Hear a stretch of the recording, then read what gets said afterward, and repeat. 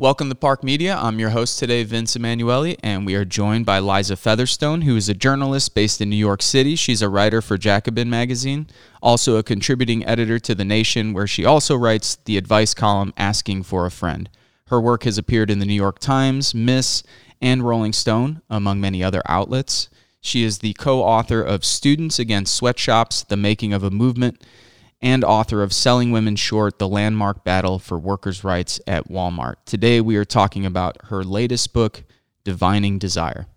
Thanks for joining us again. It's a pleasure. All right, let's see if we can knock this thing out today. All right, we left off sort of in the first half of the book talking a little bit about women entering the field of focus groups, but we didn't really touch on this sort of fundamental shift that was taking place in the 70s. Admin and focus groups, marketing research are facing all of this criticism from the left, second-wave feminists, but also conservatives. And there's this sort of switch to like, we're no longer manipulating the people, but now we're listening to the people. So you can take it from there. Yeah. So advertising and market research generally is just a real lightning rod for criticism in the 60s, beginning in the 50s, and then really intensifying in the 60s and 70s as there's just so much more general criticism of our society under consumer capitalism, so there's criticism from feminists that advertising objectifies women and engage and perpetuates gender stereotypes. That becomes a new line of criticism for the industry, and a very intense one. There's also the sort of sense from the left in general, especially the new left, the sort of anti-capitalist and also kind of hippie left, like sees it as a source of, a sort of a sort of source of propaganda, alienating people by making them think that materialism and buying stuff is going to make us happy, and then there's even some conservative criticism, that it's leading to a kind of a like a frivolous lifestyle, like it's encouraging a frivolous lifestyle and an over-sexualized consciousness among people. And then there's also a like broader criticism of capitalism in general, that it's exploitive, that it's not sustainable environmentally, and there's also criticism of corporate behavior. We see Ralph Nader's book on car safety, Unsafe at Any Speed, becomes a bestseller. These sorts of examinations of the role that corporations play and the indifference toward human life itself, become really prominent in this period, and market research becomes like at times a lightning rod for that. It comes under criticism itself, as we've discussed, beginning in the 50s, but it also becomes part of the solution to that problem from corporate America's perspective, because what it has done all along is it has been a place for ordinary people to have a voice and be heard from. And so in this period where people have a lot to say to corporate America, market research becomes a tool like in their arsenal to address it and say, oh, look, we're really listening, and we hear you. So a really a fun example of that I found was from this ad campaign from the 70s that the Ford Motor Company did, and it just seems to be a very conscious response to so many of these strands at once. So you've got the feminists on the one hand saying, you know, you don't respect us, you don't respect women, and you've got the Ralph Nader saying these people just don't care whether you live or die, and this ad campaign was this. Um, it's called We Asked Them, which is also just wonderfully encapsulates the sort of plea of corporate America to recognize that, you know, through focus groups and market research, we really are listening. We promise. So Right. it's called We Asked Them, and it features all these real life women um, who have, you know, and many of them have jobs. You know, they're a school teacher. They're, you know, they're not just, you know, some actress being paid to look nice and talk about cars. There are all these different women talking about their ideas for making the cars safer, and Ford Motor Company is showing how it implemented each of these ideas.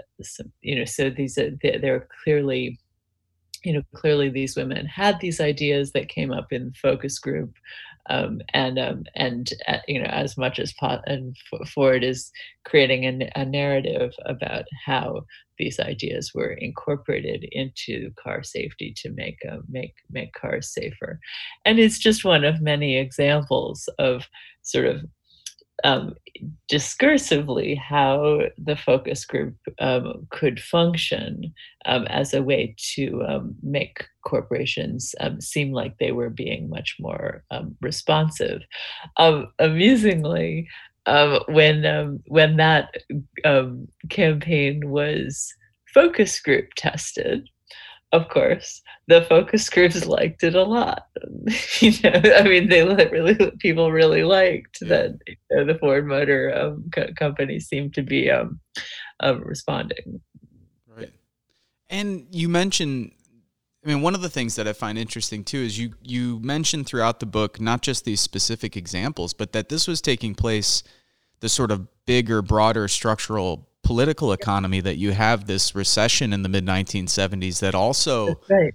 you know, creates more and more distance, which is a theme throughout the book, that this distance, I mean, today it seems astronomical, but the distance between ordinary people and elites, I think I'm one of those people that I think as a young leftist was like, they're all the same. They've always been the same. Then I read Chris Hedges' book, Death of the Liberal Class, I think it is. It's And something like that. Yeah. yeah, and I remember reading through that and going, "Oh wow, no, they have changed." That in fact Yeah. that this is, you know, throughout time has become more and more distant, but that this is also taking place in the 70s, that you have this recession, it creates more distance between the elites and ordinary people.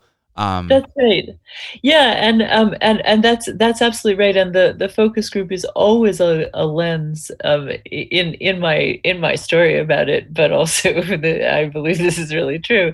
That it's always a lens to look at the relationship between elites and ordinary people, and that relationship is always changing because elites change and the rest of us do too.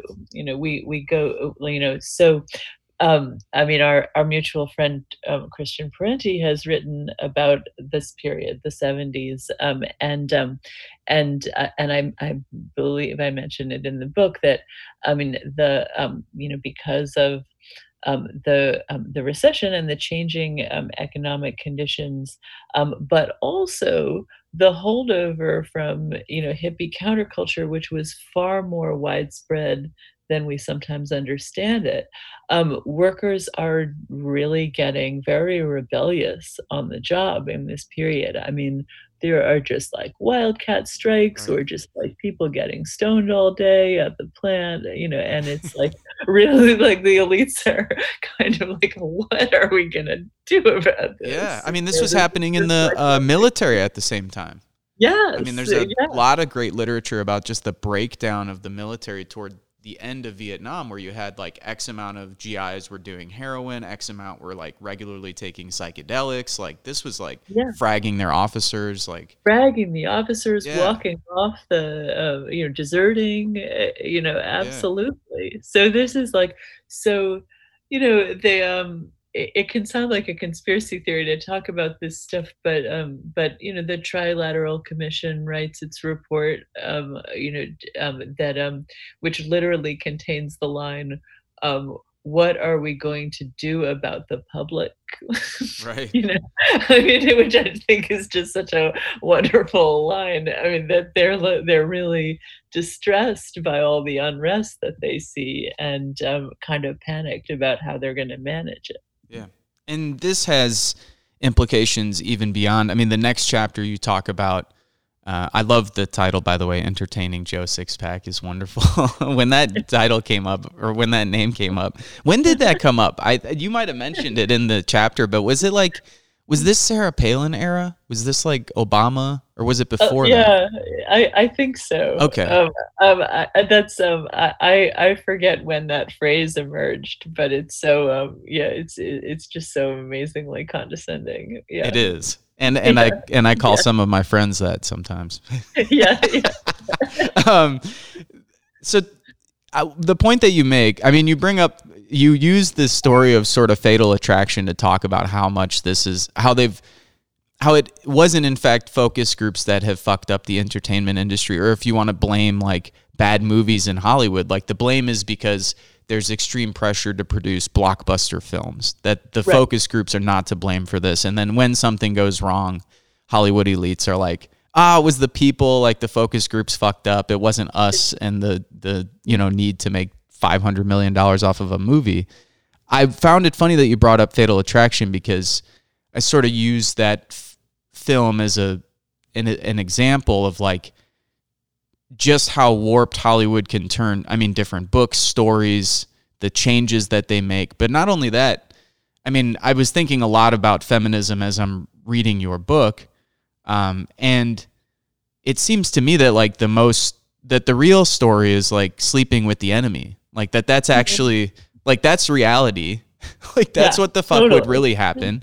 And that like anything like Fatal Attraction is like, no, I don't know any stories like this. Like I know 100 stories like sleeping with the enemy, but Absolutely. in any case, you can I'll let you talk about the sort of impact that this has had in Hollywood, or the way that they've sort of used this to cover for their own terrible mistakes. Yeah, and you're so right. Sleeping with the Enemy is films like that, which actually there were a lot. I mean, Sleeping with the Enemy is later, but in the 70s, actually there were a lot of movies that very realistically depicted like life in America, and things get much more detached and fantastical, like in the 80s and 90s, and downright and sort of into sort of this downright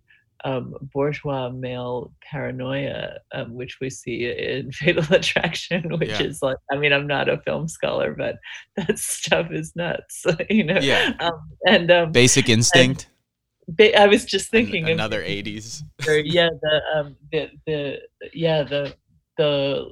lady has an ice pick. Sharon Stone, a childhood crush. Right, but yeah, right. She was. I was way too young to be watching that, by the way. Like I was, because I'm 36 now, so I don't know when that came out, but I was like, I was like 10 or 11, like watching that, and I was like, Oh my God. Like, I just remember thinking like mom and dad are not going to be pleased if they find out that I watched it. No, But anyway, I don't mean to keep no, and digressing. not to derail, but it was a very strange period for movies, and so yeah, so it's not unusual for focus groups to play a huge to play some role in shaping movies, and that one in particular, the actress Glenn Close had a very um, much later had a lot of complaints about the process. She had done a lot of research on the psychology of the character and on um, what sort of mental disorder she might have had and what would be an authentic and just sort of realistic action for her to take in that situation, and the where the movie went was just nowhere related to that, and just wasn't even a convincing it wasn't even a convincing trajectory for a crazy person Right. who was crazy in the particular way, and people often Hollywood people get so mad about these kinds of things, the focus group ending, and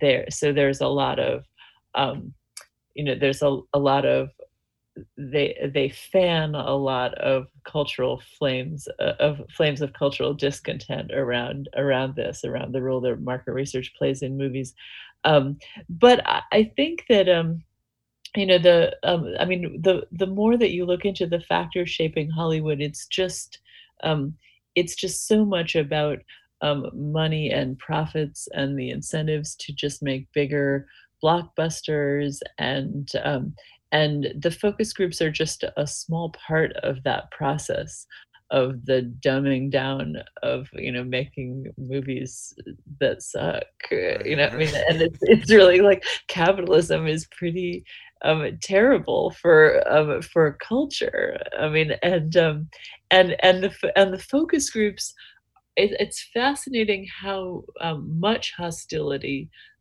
they engender, because I think it becomes a way for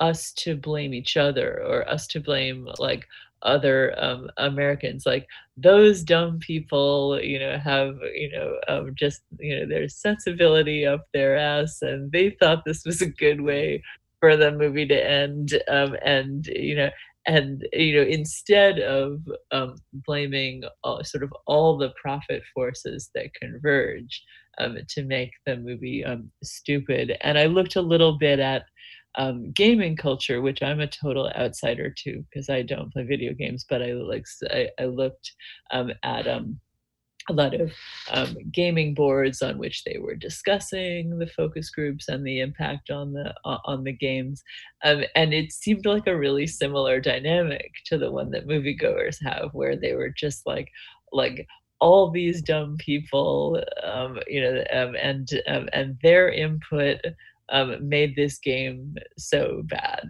Had we been in those focus Right. groups, Right. we would have been able to shape a different outcome. But again, it kind of just becomes a way for to blame each other instead of the people who are really in charge. Somewhat similar to politics. I mean, we watch the people on TV, after a presidential debate, and they always have the undecided people who are sort of um at some Your point. stories were so real. Like when you told the story about, because we'll go out of order. It makes more sense actually to get into. I want to talk about the entrepreneur striking back. The way that you've formulated this, I want to talk about the entrepreneur striking back, and then the appalling, the sort of, I forget what the title of that is, but it's like, yeah, we're like appalled with ourselves. Because then we could just sort of go back into Yeah, yeah. politics. But yeah, I mean, when I read some of that in the book, I'm going, Jesus. I mean, we've sat there before and watched this and been like, who the fuck are these people? Like, where the fuck did they get these people from? I mean, you're just the whole time you're like, oh God, oh yeah. So anyway, there's so many moments in the book that I was just like, oh, I've done this before. Just absolutely. It is. It's like I feel like part of the book was to make like leftists feel guilty about our elitism sometimes. Oh no, I'm there too. I mean, the who are these appalling people comes out of like that. I mean, that was my friend, my sister actually, but I make her into a friend. Okay. Protect the guilty, and and my sister's like, who are these appalling people? Yeah. And I was like, yeah, what? And then later I was like, it's all about that. Well, like that's our stance toward each other, our fellow citizens, because we just can't help blaming them. Yeah. No, it resonates on a deep level politically. We were talking about it like when you're doing political organizing work. Actually, I use a different example. When our friend Francisco stopped by on the roof to talk to us the other day, he was like, why is everybody so, when it's this everybody thing where it's like everybody's so dumb or everybody supports Trump or this, it's like this, you start to like just overly simplify everything. And it's like, well, like trying to remind ourselves that only 23 point whatever the fuck percent of like voting age people voted for this guy. Like 50% of people over 18, they just don't even bother. And then when they're polled, like they're not like huge Trump fans. Yeah. It's a even smaller number now. Yeah. I mean, we're not exactly surrounded by fascists. No, like, it's so different. I mean, we talk this has been coming up so much over the last 4 months, and even now with the election, you'll hear people, and I understand where they're coming from, and I think that the like Trump saying like he's going to stay in office no matter what or do whatever. Like I think you could read that a million different ways. I'm not as concerned because, like, even the Trump supporters we know, like, there's no one. I'm kind of bumbling through this, but what I'm trying to say is that the right isn't really organized either. Like, there isn't, like, even here in Northwest Indiana, like, we can't, like, go find, like, people will tell us all the time, like, hey, have you tried to organize Trump supporters? And we're like, how the fuck are you going to find them? Like, do you just want to go door by door? Because there's not, like, a local, like, brown shirt group or, like, a local, like, we're the Trump militia and here's where we hang out and we meet every Monday. Like, they don't even organize. They're like at home trolling people. Like, you know what I mean? Like drinking and being like, fuck these libtards. Like, that's like what's going on. Like, it's not like an organized group of like highly disciplined people with a coherent political ideology. Anyway, I know we're going way off track, but so the way that this is, so I'm just telling you that as someone living in what is called Trump country, like, like there's hardly anybody in Northwest Indiana that will like openly even support this guy anymore. Right, that's fascinating too. But the impact it's had, so we're blaming each other. The chapter I wanted to jump to, because I think it jives with the point you make also about movies and video games in the book, is that a lot of times when fans have official input, people really like the fan outcomes of sitcoms, or like the fan outcomes are like, like the fans have a good pulse on like what should happen here. It reminds me of the chapter The Entrepreneur Strikes Back, because what's his name? Malcolm Gladwell. He sounds like a real fucking prick. I don't even know who he is. But anyway, I like reading him in the book. I'm like, who's this fucking guy? God, like, he's somebody who definitely deserves to get slapped. Anyway, I'm glad you hear you say that. A friend of mine who I gave the book to in a draft form was like, you talk way too much about Martin. I'm like, you must not like him, huh? How much you hate him. I was like, I mean, I guess it's unseemly, but I don't know who he is, and you made me hate him, so you did an excellent job on that.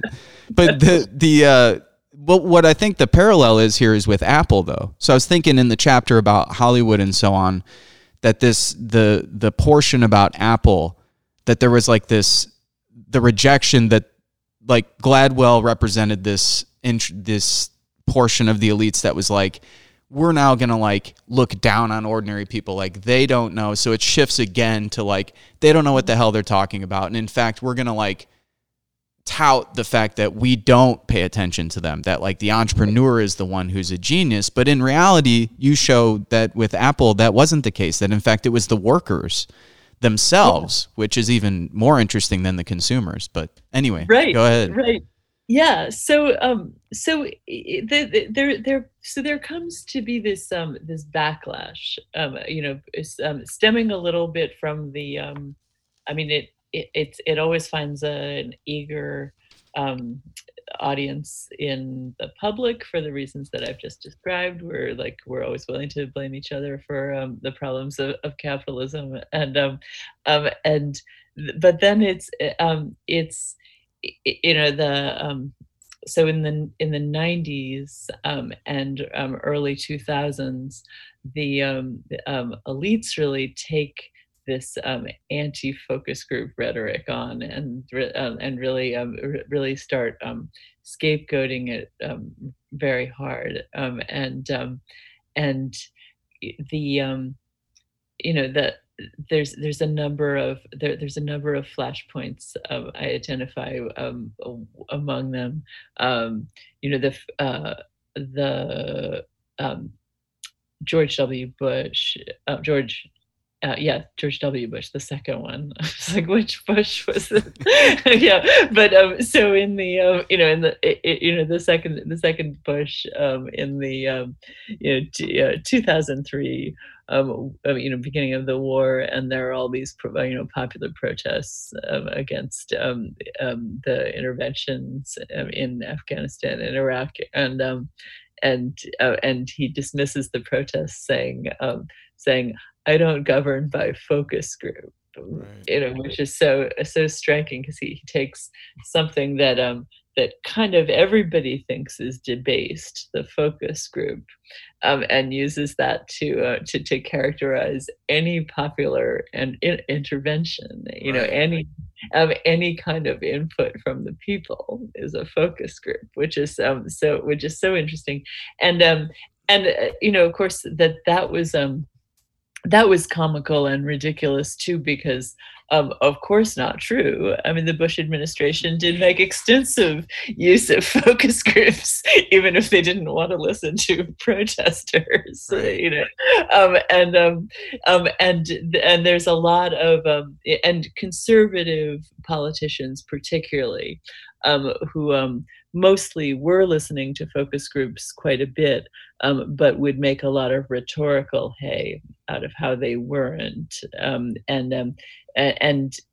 there was a certain kind of masculinity and associated with that. Like, we don't need to listen to anyone. We're just going to make the decisions. Bush says at one point, "I'm the decider." Right. And it's such the memories, the fucking memories. I know it's awful to flash back on these things. It's and so the entrepreneurs like Steve Jobs also get a lot of media attention for talking about how they don't use focus groups, and they don't, Steve Jobs talks about this a lot. He uses this fake quote from Henry Ford that is really popular in the business media. If I had asked the public what they wanted, they would have said a faster horse. That he's supposed to have said that about the car. That it actually turns out that quote is probably invented anyway. Right. But it becomes this sort of way of they denigrate the focus groups in order to exalt the power of individual businessmen, or individual politicians, usually Republicans, and they're and it's so fascinating, because it's such a it's such a bizarrely illiberal worldview that becomes so widely quoted throughout the business press. That like that. Whereas the business press in the 50s is all about like market research is great and it shows how much we are listening to people and the consumer is king. And in this period, in the early aughts, the conventional wisdom is the exact opposite, that no, the consumer is trash, the public knows nothing, listen to the smart men. It's quite a leap. And quite a shift in elite strategy, I would say. That rather than the strategy being to make it seem like we're all on board and we're all part of this project of making capitalism work, the project really shifts to shut up.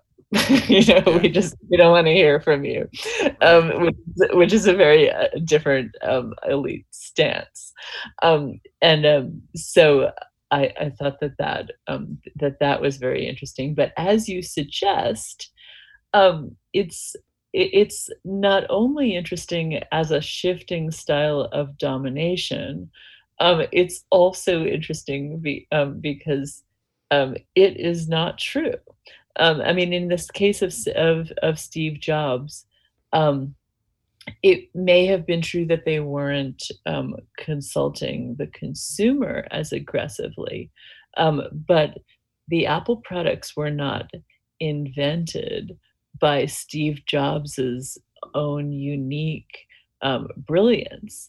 It was a management style that flourished and allowed many of the engineers who worked for Apple to come up with their own ideas, often based on what would they personally like to listen to. Like people, and they felt like, oh, it would be really cool to be able to listen to music on our phones.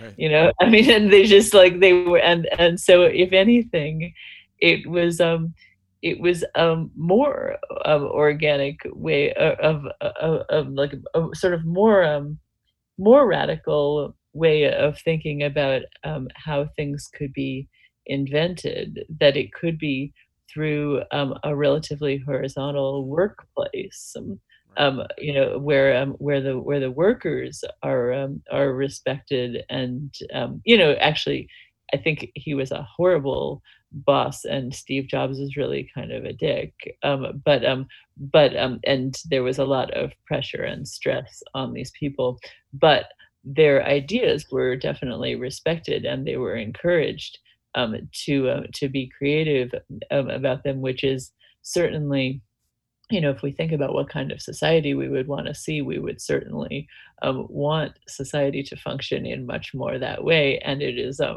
far more democratic in many ways than asking the impersonal consumer what they might like. Right. No, absolutely.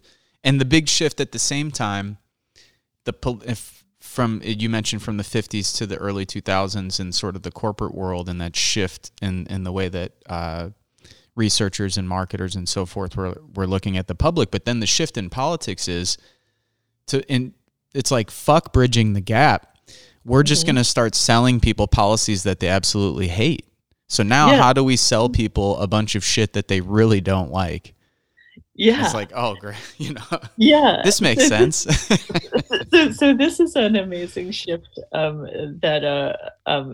where you see in the 90s, especially as with Gingrich and the contract. I know that we used to joke and call it Contract on America, and so sometimes I think that's really good. what it was. But it was actually contract. I think it was Contract with America, and the sort of ascendance of very very serious right wing policy in this period, and also with the ascendance of a much further right-wing Democratic Party in Bill Clinton, um, and um, and so both of these political tendencies are using focus groups quite a lot. But what is interesting is that they really shift toward they are really shifting toward policy that nobody especially wants, and so they have so policies that are really in no one's interests other than a few elites. So you see the Republicans pushing much lighter taxation for the very rich. So out of their focus groups grow these terms like death tax for the Right. estate tax. Now, the estate tax is it's really in almost everyone's interest to tax inherited wealth very heavily. Yeah. Like most people don't have hardly any to speak of, Right. so to tax that and put it into public goods that benefit everyone is very would be a very popular policy is a very popular policy whenever people understand it clearly. So terms like the death tax, which makes it sound really mean, oh my God, someone's already dead and now you're gonna tax them. It's like insult to injury, like sounds awful, right? Yeah. So you see the focus group used more and more to for to test unpopular policies and figure out how they can make them more popular. And similarly, I argue similarly that a lot of the products of the 50s, like early household products, are you know maybe people didn't really need them, and there was a creation of kind of false needs. But a lot of the basic household appliances did make women's work around the house somewhat easier, and do and have somewhat improved all of our quality of life, if we're lucky enough to not be homeless and have some of Right. these things, you Right. know so and whereas like the vast majority of products that are being advertised to us now, Oh, we Jesus. have all these basic things, are entirely unnecessary. Yeah. So like so you can really kind of see, a parallel in a way between the purpose of as the purpose of elites has changed, the purpose of market research has changed. And it has really pivoted to selling us on policies that we really don't want and products that we probably don't need. Let's go straight to today then. And let me say this. So for people who are watching or listening, if you want to get the story about Coca-Cola, the new Coca-Cola, which you'll find funny, Liza, I brought it up to my mom the other day on the phone, and she's like, "Oh, I remember that." She's like, "Yeah, it wasn't that bad." And I was like, Yes.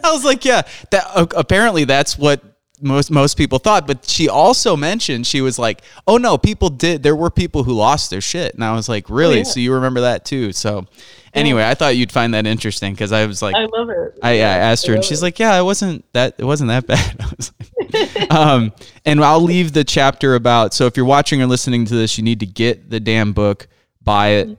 I know that everybody's broke as shit right now, but it's like 2 packs of cigarettes or like a trip to Wendy's, and that's well worth And it. if So I can be vulgar, it looks really pretty. it is. It's like one of the It has, like, coolest. a really Hell kind of yeah! Who really designed cool this? cover. What? Who designed the front, Liza? Oh, a wonderful designer named Andy Dark, Okay, cool. who does a lot of our covers, of the Or Books covers. They're some of the best ones.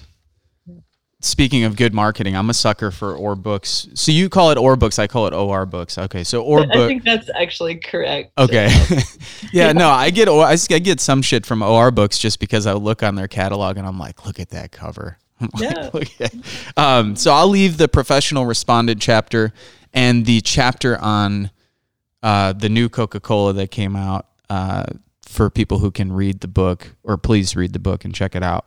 And so we'll leave kind of a couple of surprises in there. But I did want to touch on before we go. We talked a little bit about who are these appalling people, and the point that you're making with this. One of them, at least, I don't want to speak for you, but one of them is that simply listening or simply having a voice is not enough. That we need real political power. I really appreciate the way that you end this, because when Occupy took place, this was 2012. So, this was like towards my late 20s. I had been home from the Marine Corps from, at 22, I got home, joined the anti-war movement, was like in that first 4 or 5 years of getting involved. You might find this hilarious, and in hindsight, I find it embarrassing. But, I dropped out of college when Occupy was going on because I'm like, oh, it's happening. I'm like, Yeah. it's happening. Like, Oh, the yeah. shit's going No, down. Like, I don't totally have was happening. time to go to Yeah, class and all this shit. And I just remember my professors being like, please finish. Like, I was in my last year. yeah, I still haven't finished, but I was in my last year of school, and I was like, fuck it. I'm like, the revolution's coming. Like, I can't be sitting yeah. here worrying about grades. But Totally understandable. God, the criticism though, in hindsight, I think is so right on. I mean, not even it's loving in solidarity criticism. It's like we want Yeah. these I mean, movements to yeah, succeed. Like, yeah, so how do we make them more powerful? How do we make them more effective? Like, simply having a voice isn't enough. Like, we do need like a big political program that brings massive amounts of people who don't self-identify as leftists into the mix. There's a whole bunch of things I'm sure that we probably agree on, but I'm interested, really interested. So you'll have to read the book, those of you listening or watching, to get that portion about Occupy. But what I am interested in is this sort of conclusion. Like, where the hell are we today? We've got Trump and Biden. It's like 2016, but worse, because people don't like anybody again, and they even like Trump worse. I mean, I don't know. But an interesting point you make that jives with the interview that we just did with Michael Hart about him and Tony Negri's latest book, Assembly. And there's like a big portion in there about data mining and like this hmm social reproduction of capitalism. You yeah, mentioned this as like, we're all in the day-to-day focus group now. Like, we're yeah, all in focus groups. We're yeah. all members of focus groups, and like it's day in and day out. So I guess two-part question. One is, what does that look like today with data mining and us being on our phones all day and social media? And then the other side of that, and we can wait, is just kind of, where are we at today? Like, what does a focus group mean when we're getting even worse politicians than what we want? Like, Yeah, yeah. but anyway, I'll let you go. Yeah, so, the yeah, we are, I mean, even though sort of the focus group itself is, it isn't going anywhere and is gonna be around, I think for as long as we have an unequal society and elites who are out of touch, with the rest of the people. Um, but, um, but, the focus group itself in its strict definition, isn't maybe quite as important as it used to be. However, we are, as you suggest, we're all in it all the time now, because every time we go on social media and we give our opinion about things, or we say where we're shopping at the moment, I mean, or we post a selfie, we are giving marketers and corporations more information about ourselves and about our opinions, and we're giving them to political consultants who mine all that stuff as well. So we are just constantly in a focus group, and so, I mean, that and it's sort of curious to observe, on one level, at least with a traditional focus group, you're getting paid for your opinions, and what you're, you know what information you're offering up, and you may be more in control of that. What's maybe even more fascinating to me is that on a similar level, we we take pleasure in it and can get stuck in it, and can mistake it um, for for some kind of meaningful input or some sort of meaningful influence or engagement, when in fact we are just giving voice. We are just engaging in what Russell Jacoby called endless talk. Um, and it is very easy to get caught up in that, and it's very easy for social movements to get caught up in that. I mean, Occupy was sort of at the um, you know you know somewhat early days in terms of social media having as much of a hegemony over our daily lives as it does now. Yeah. But um but it but it certainly um, it certainly was influenced by that culture of consultation, that everybody has to talk all the time, and that there is a political act in being heard itself. And that was very it was very prominent in all the symbolism around Occupy, like the Yeah. people's mic, I mean, and there, and so yeah, I think we need to be very mindful of the ways in which we can end up back in the focus group all the time, even when we think we're engaging in something more radical. Do you see that it seems to me that there's still a struggle within movements, that we still have like some of that left over, but that I think one of the great things that I've seen or experienced was first in 2016 with Bernie.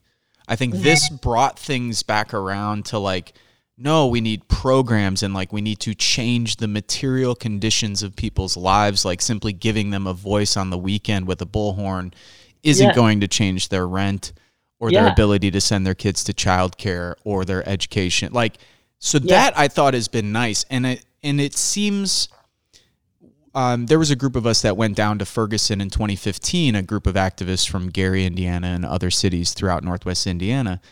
And when we got down there, it was like a more intense version to some degree of Occupy, where people were out on Fluorescent Ave in Ferguson. And the immediate demand, of course, was more clear, because it was like, we want something to happen with the police. Like the police yeah, specifically, this is an issue. yeah, But at the same time, there was a lot of like, I was watching like Occupy methods in a different context.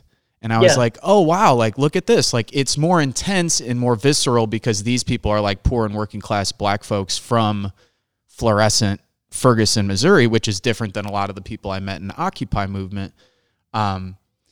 Actually, your partner Doug brings this up in his book. It's probably my favorite portion of My Turn, and that is when the Black Lives Matter activists made their way backstage to talk with Hillary Clinton.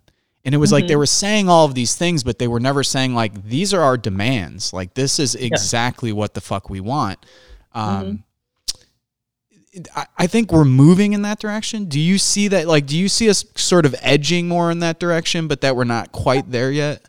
I do. I think there's been a real shift. I actually think that the kinds of the yeah the kind of political exhaustion that we saw in Occupy, I think, is really shifting over into something else. I mean, although, as you see, you can still see it, Yeah. but I think this most recent uprising around the George Floyd and Breonna Taylor killings, I think has been far far different, far more far more focused on delivering results for the people. I mean, and we see like that already. Like some school systems and particular schools have been, being have been getting police officers out of the schools. There have been, there have been some serious demands to defund the police coming before city governments. You know, that there's a like there's a very there's a very serious focus on power and demands, which were which were so fuzzy in this kind of giving voice way in the Occupy moment, and are so and is so much more I think in focus right now. And I think also I think you're right to mention the Bernie movement. I think while that's in some ways like different people, and with a different with maybe like a somewhat different theory of how change happens, the focus on specific demands and specific political changes we would like to see, I think, is really similar. I think Bernie and the organizing around him, I think, really helped to bring that into our political life. I mean, and now, I mean, um, I'm a little bit partisan. I'm a member of the Democratic Socialists of America, and in New York, we just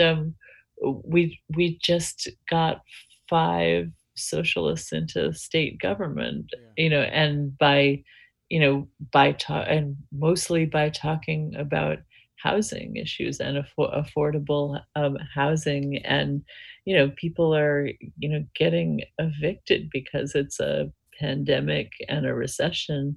And um and we've been trying to stop that, and trying to like talk seriously about how to make things much more workable for working class people.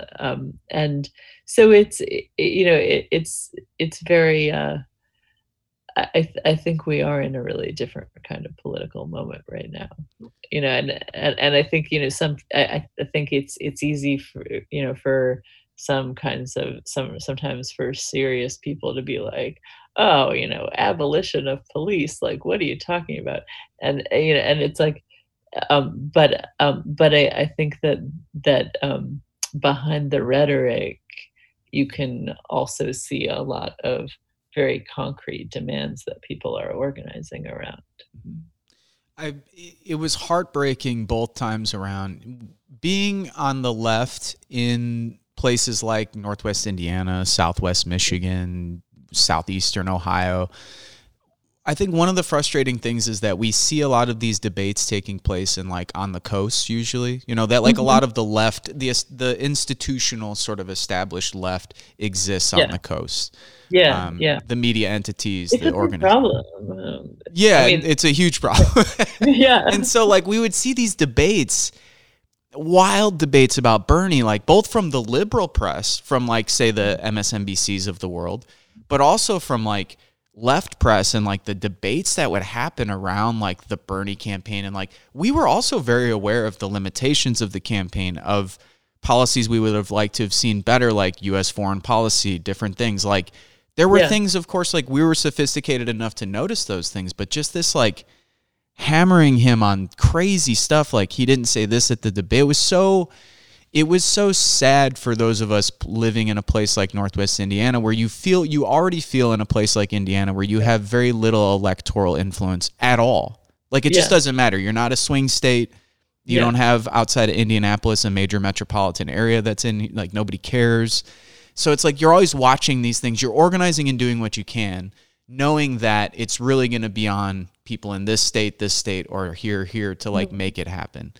And it was just heartbreaking because both times around, it's totally anecdotal, but like we knew both times that, like, this time, I don't know. Now with the pandemic, who knows? But last time we were pretty fucking convinced that, like, if Bernie would have been the nominee and he won Indiana, Right. whereas Clinton beat Obama in Indiana in the 07-08 primary.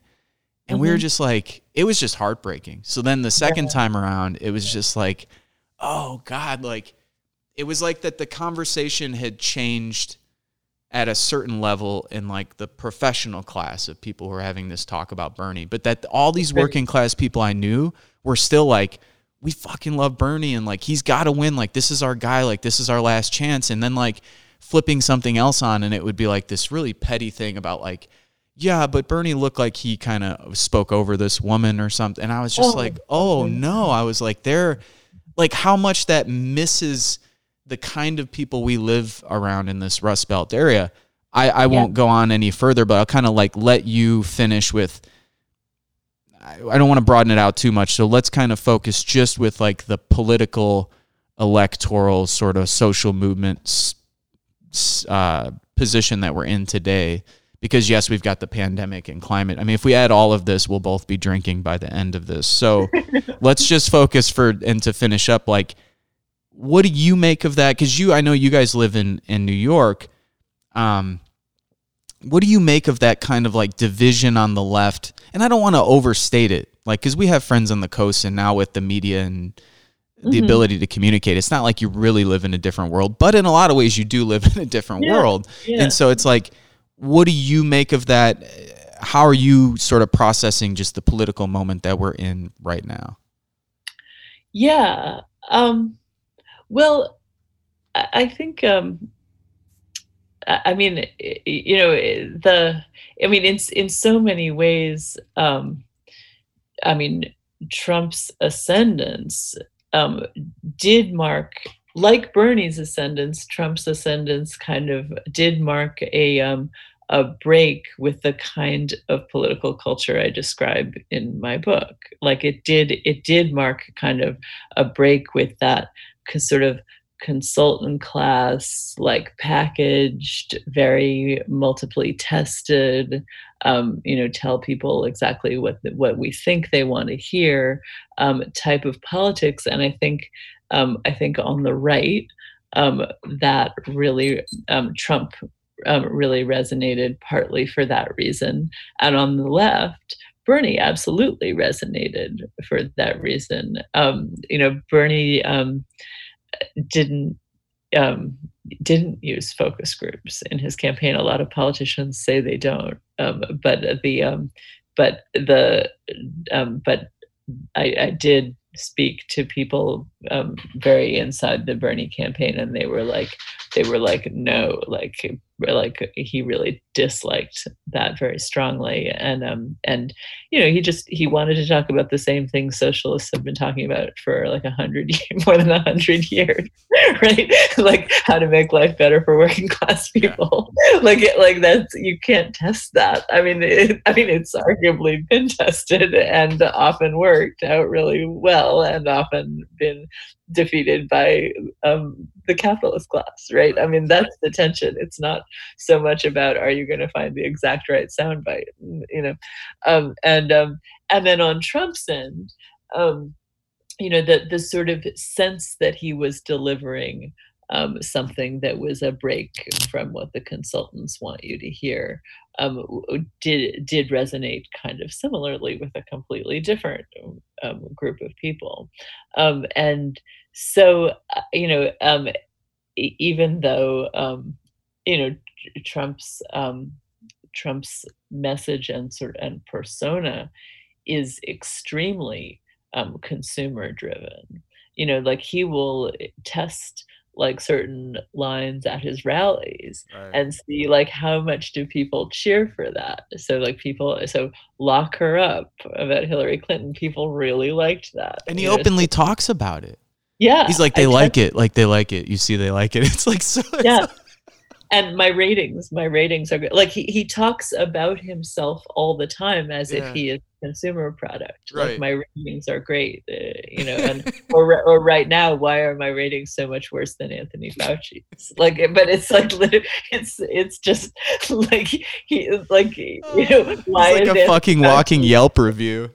He is like, why is Anthony Fauci a better consumer product than me right now? Like he's Oh just like shit. basically like that's like a lot of his conversation, um, and so I mean I think um, I mean I think that we're going to see yet again. So part of Trump's appeal was that he was a break from that, but in the end, he just is that. He just is a yet another politician who is a consumer product, um, and um, and I think because of our material situation that we're in with the recession and the pandemic, the sort of complete bill of goods that this particular consumer product is laid bare. I think, and I think people are really pretty tired of him.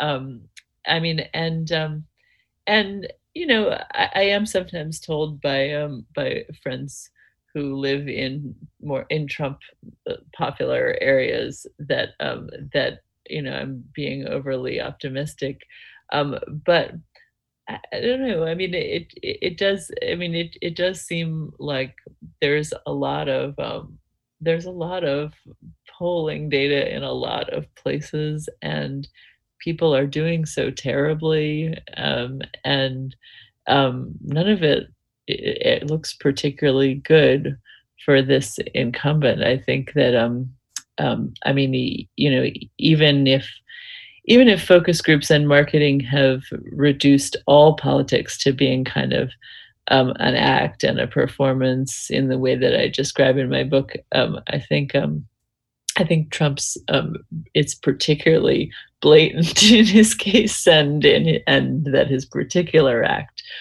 may have run its course. Do you think that there could be a pushback insofar as the response could be?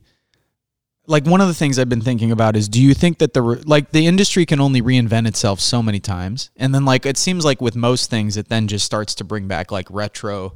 Like, what did we used to say to the people in the 70s? Like, let's go back to we're listening, not manipulate. Like, Yeah.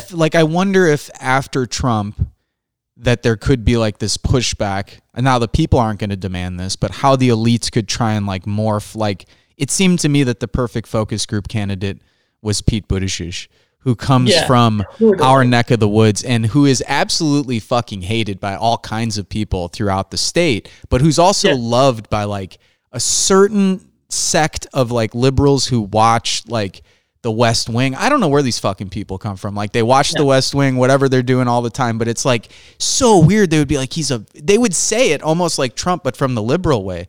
They'd be like, he's a veteran and he's gay and he's a Rhodes Scholar. And they would just go down the list. I'm like, so like he has all the check. Anyway, I just hope, here's my last question for you. Are the Pete Buttigiegs dead forever in national politics? Or do you think that like there's going to be a resurgence of like, let's get some of these like really well crafted. I've been like struggling with that since all of this has happened. Like, could we ever go back to an Obama, or like, today, like the Obama and Buttigieg of the world, it just seems like they could get on TV and like 80% of people would just be like, yeah, whatever. Like, I just don't buy any of this shit anymore. That's the sense I get. I just wonder if that's the same sense you get. You're right to zero in on Pete Buttigieg. He really was like the perfect sequel to Hillary in being that really that totally focused group candidate.